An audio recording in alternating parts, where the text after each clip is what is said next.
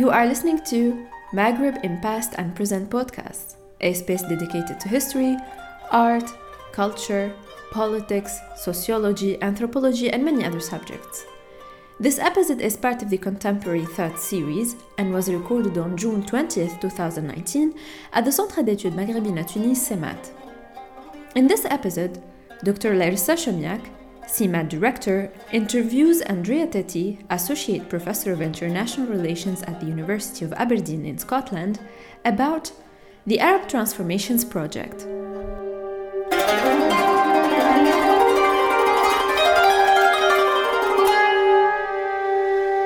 The Arab Transformations Project ran between 2013 and 2016, led by Aberdeen University, and carried out public opinion surveys in Morocco, Tunisia, Egypt, Libya, Jordan, and Iraq, with the principal goal to examine social, political, and economic transformations in the region. Can you give us an overview of the project, including challenges and main insights? Well, the Arab Transformations Project conducted public opinion surveys in 7 Arab countries in the second half of 2014. And as you mentioned, the idea was that these surveys were designed to be integrated with sister surveys like the World Value Survey, Arab Barometer, and Afrobarometer, and plug them into a single database which would also include all existing standard social, economic, and political indicators in a sort of database that would allow us to conduct longitudinal analysis, kind of long-term analysis of social, economic, and political transformations. So looking at this data allowed us to arrive at several quite interesting conclusions, interesting both for scholarship and for political debate, for policymaking and public debate. They're on topics like corruption, democracy, migration, gender, security, religion, and so on. And we also have a unique battery of questions that have to do with the perception of Europe, of the European Union in the Middle East. So let's just go through some of the main conclusions. Corruption. It turns out that corruption was the single most powerful driver of support for and participation in the Arab uprisings, not authoritarian repression as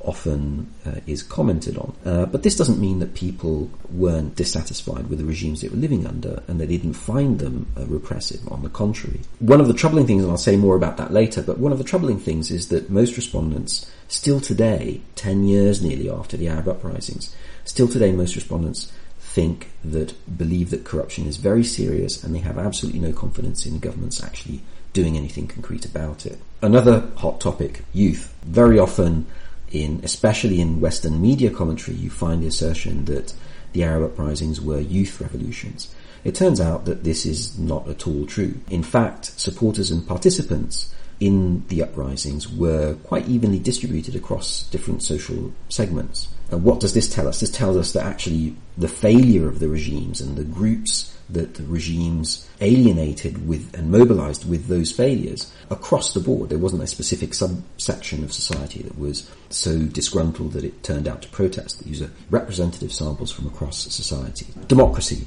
Contrary to popular perception and to much scholarship, there actually is a strong Arab demand for democracy. One of the reasons why it's sometimes missed is the fact that actually it turns out respondents have a very different conception of democracy from the one that's contained in scholarship and in policy and in public debate. It's not just about free and fair elections, it's about much more than that. It's about civil and political rights, but it's also about social and economic rights. It's also about social justice. And that's important because it turns out, if you're designing policy based on these incorrect assumptions, and you're just, in a sense, pointing in the absolutely wrong direction. In relation to migration, we asked whether people had thought of emigrating either temporarily or permanently. About 40% of people across all countries are driven to consider emigrating either, like I said, temporarily or permanently by economic security.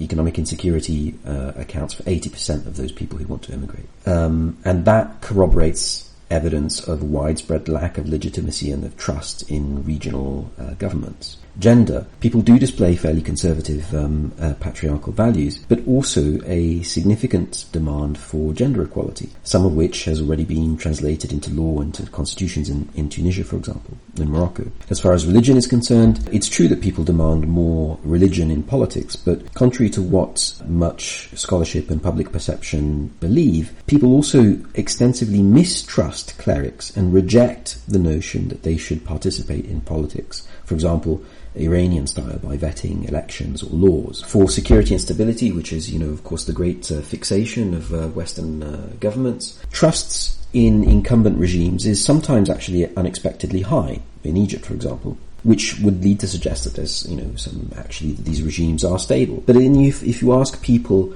about so-called bread and butter issues, things like education, health, jobs, the kind of things that states do on a day-to-day level they're supposed to be doing, popular legitimacy actually drops enormously on these bread and butter issues, and that suggests that there is a considerable amount of instability underlying that headline value that we mentioned before. Violent repression may put these regimes in position to appear stable, but it also perpetuates and worsens the conditions for political mobilization, for political radicalization in one direction or another, and thus in general for instability. So the appearance of stability doesn't actually tell us the whole story. From this point of view, this to me suggests that we should actually be thinking of authoritarian regimes as what I call security sinkholes. In other words, things that appear strong or stable, some politicians' famous words, but actually mask tensions until they are dramatically revealed and unexpectedly revealed, suddenly revealed, as in fact the Arab uprisings, I think, aptly demonstrated. And finally, the question of the perception of the European Union in the Middle East. Well, if you ask people what they want, they mostly want their governments to address socioeconomic rights and conditions alongside, and certainly not instead of,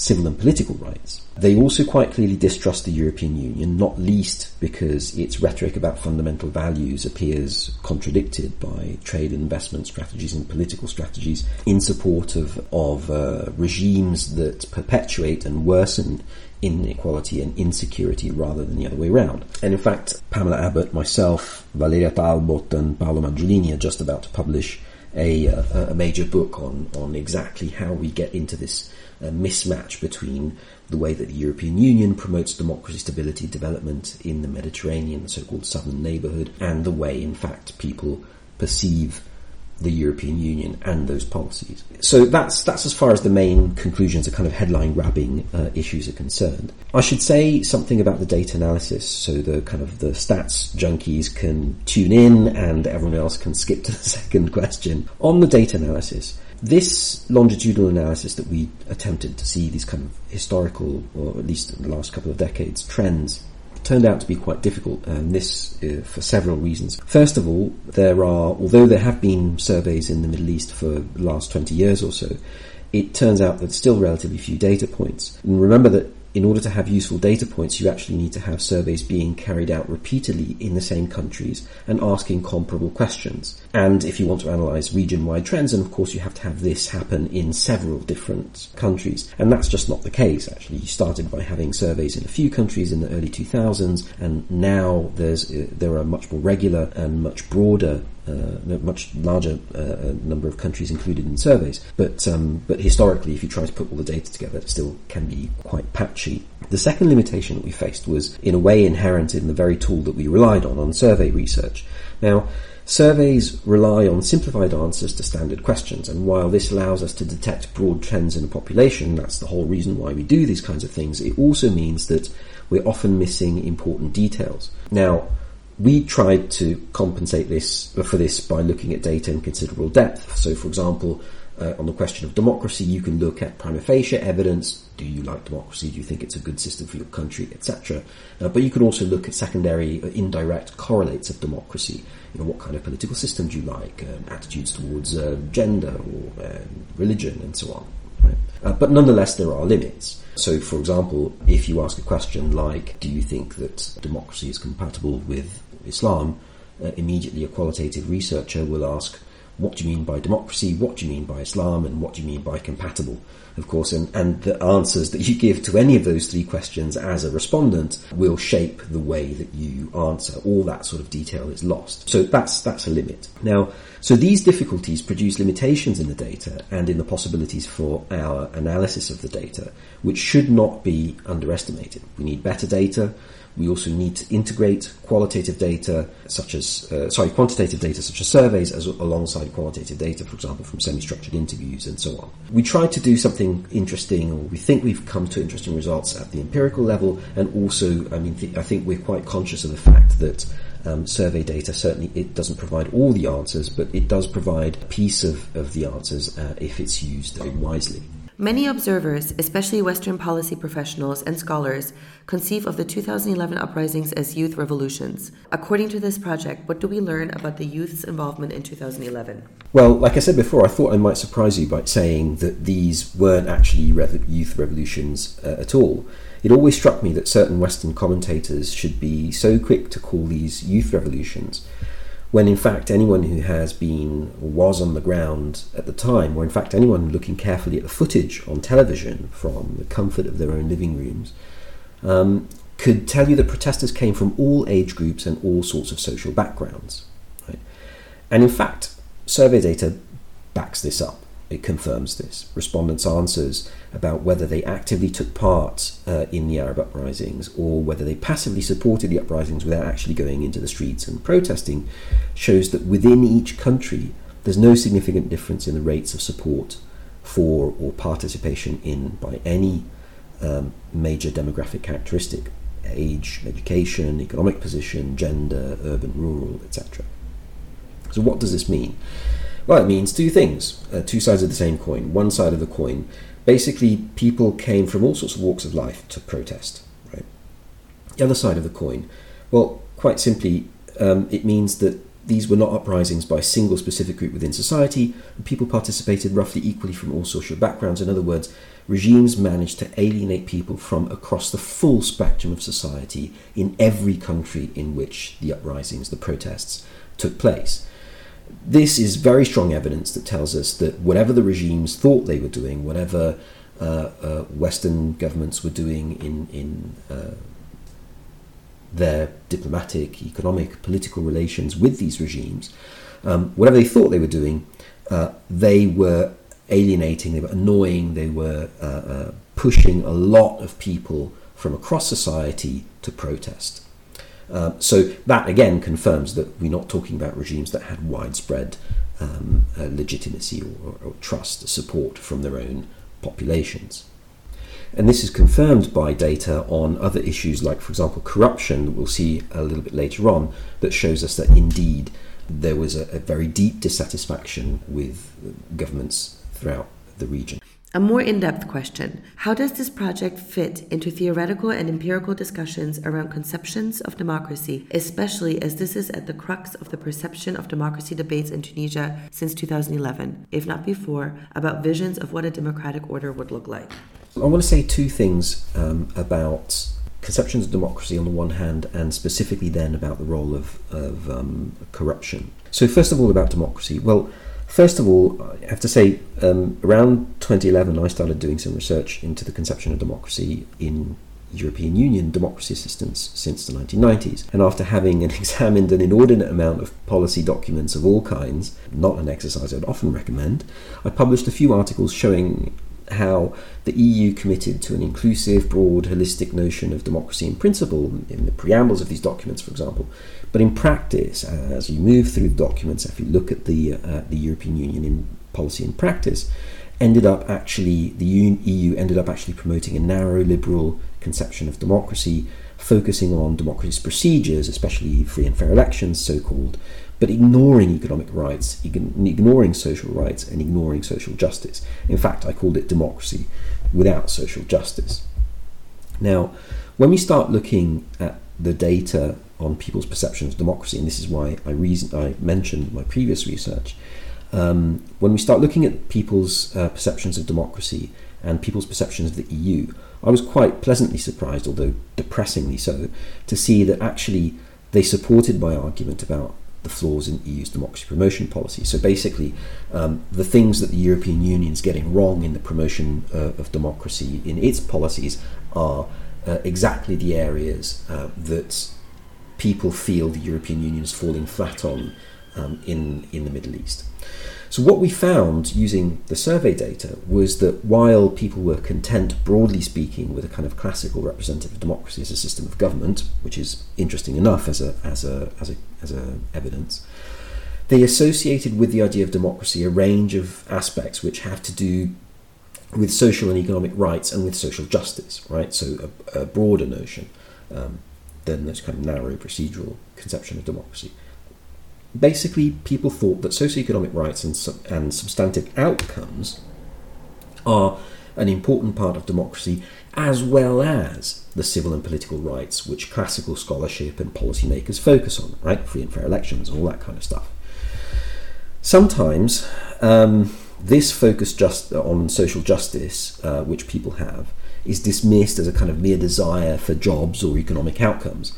Now, I've heard from more than one policymaker, as well as scholars, and not just from the West, say, oh, right, so they only care about jobs, which is a massive misunderstanding, I think, of what the data is telling us.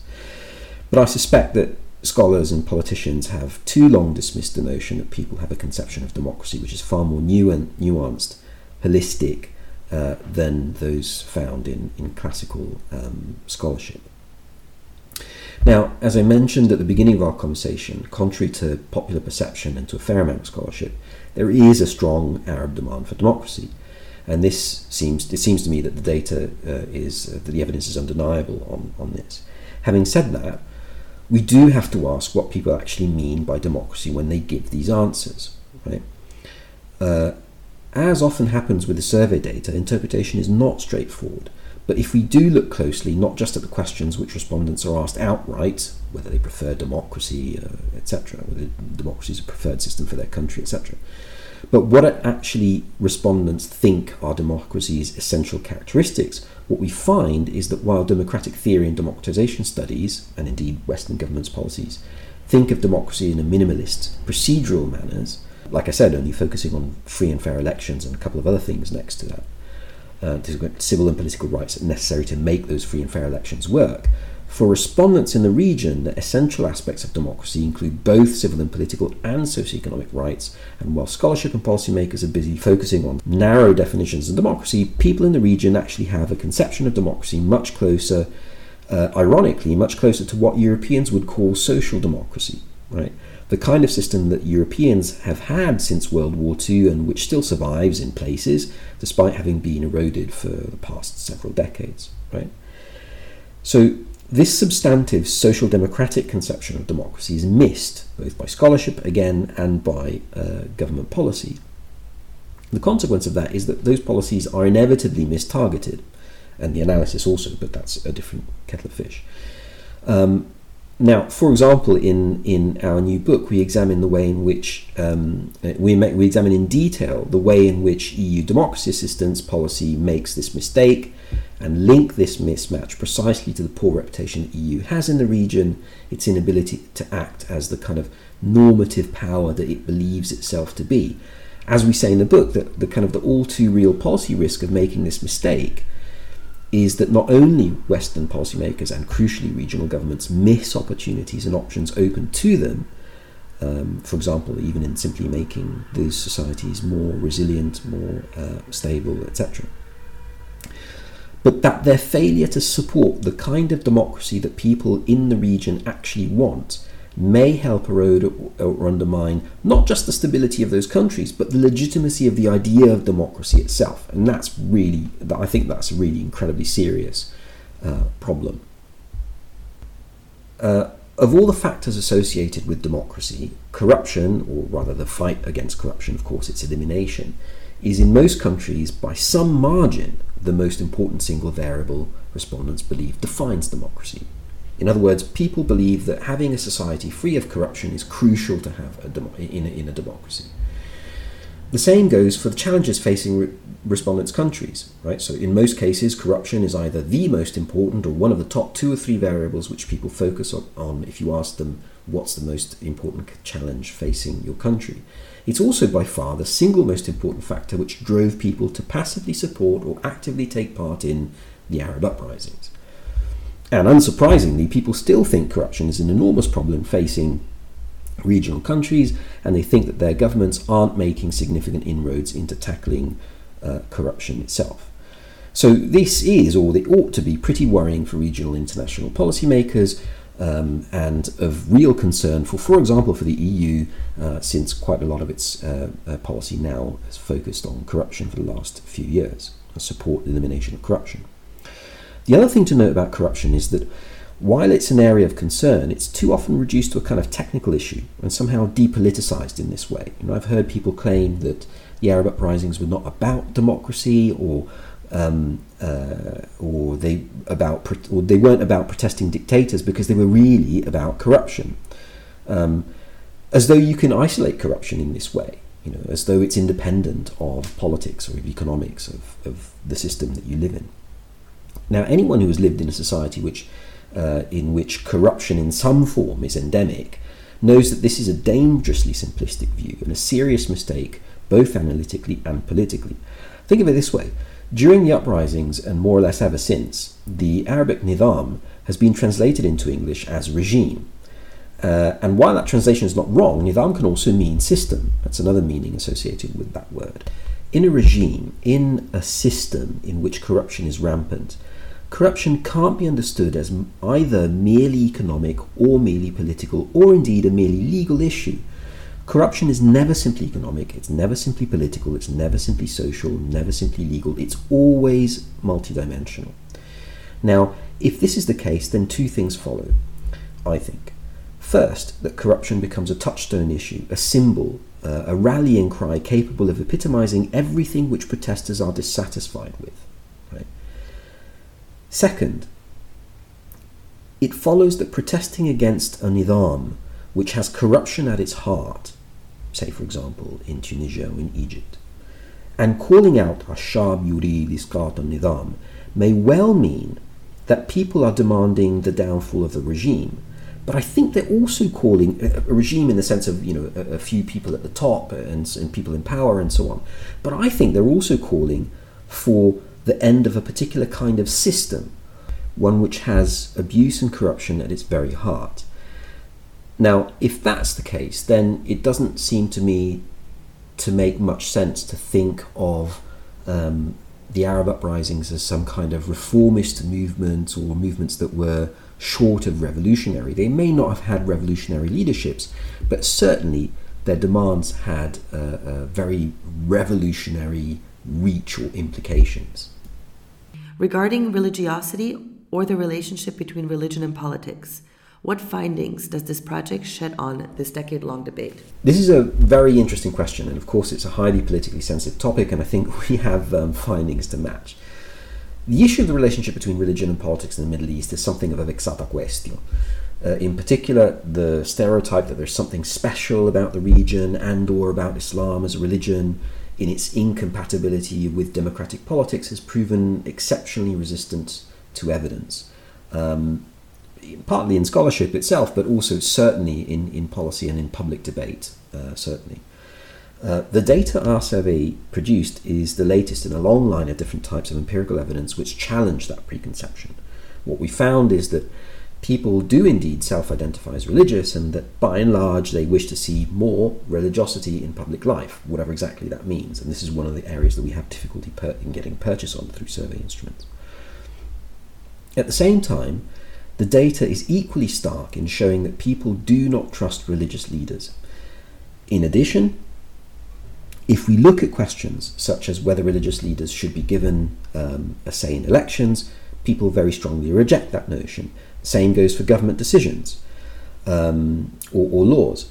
People may want more religion, but they certainly do not want government decisions to be vetted by their religious leaders. So what the data seem to be saying is that people are happy with more religion in politics, whatever exactly that might mean, but that their current leaders do not embody the kind of change that they have in mind. And crucially, that those leaders should be given no special constitutional status to influence governments or parliaments. There's another difficulty here which kind of has to do with the design of major surveys, and I've mentioned this a little bit beforehand. So it has to do with the way that surveys are designed to get data on this topic. And survey questions are very good at getting answers from very many respondents, which we can sensibly aggregate to get an idea of what a large group of people, say a nation, think about this or that topic.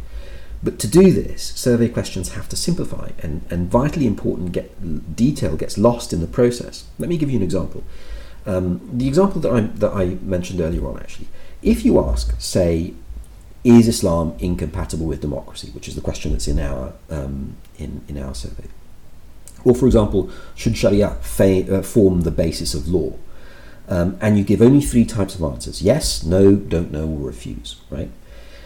What should I make of either yes or no answers? I as an analyst, right?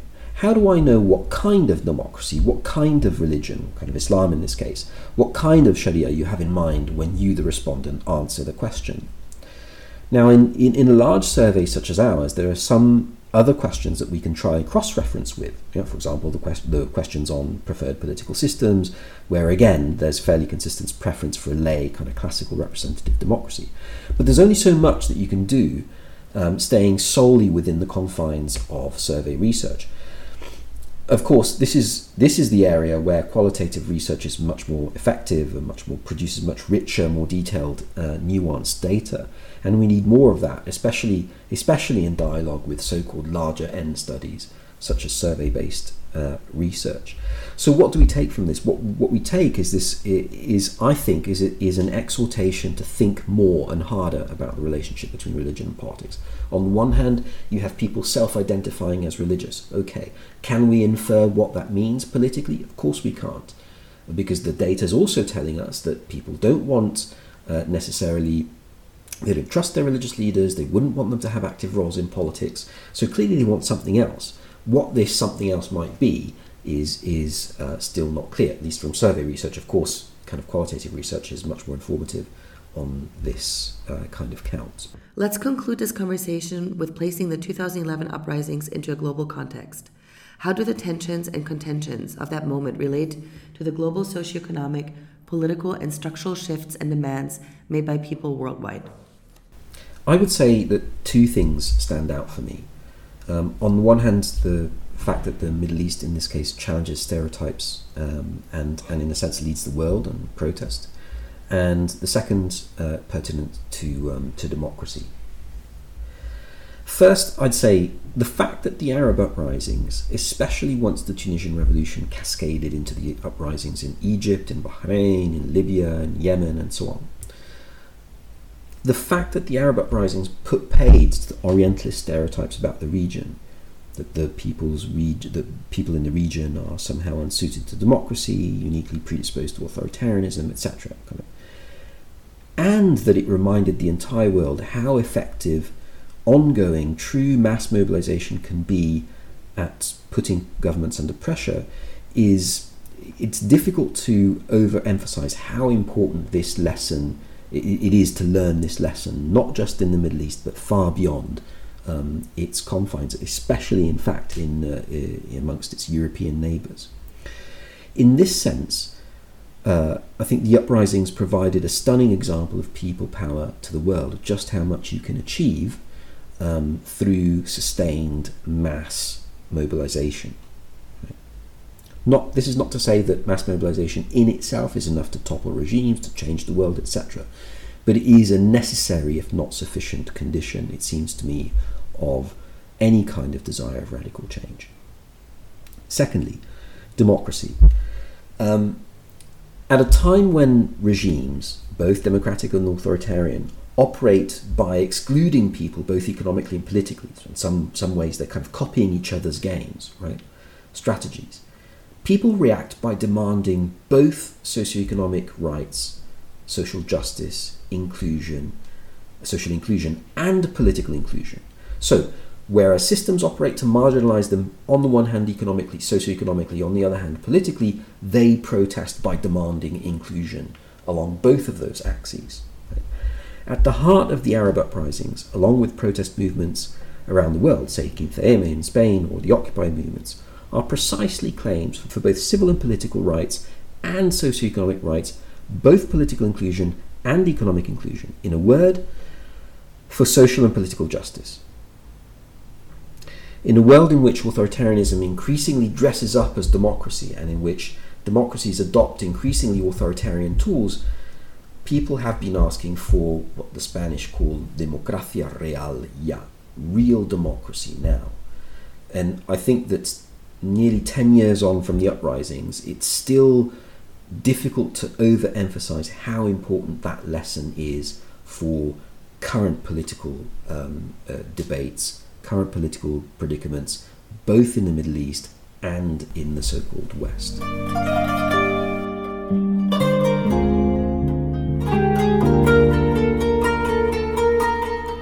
Thank you for listening to Maghreb in Past and Present podcasts. Other episodes are available on our website www.themaghrebpodcast.com as well as on iTunes and Podbean. For more information on our podcasts, like our Facebook page, Maghreb in Past and Present Podcasts, subscribe to the CEMAT newsletter at www.cematmaghreb.org or visit the webpage of the American Institute for Maghreb Studies. See you soon for a new episode.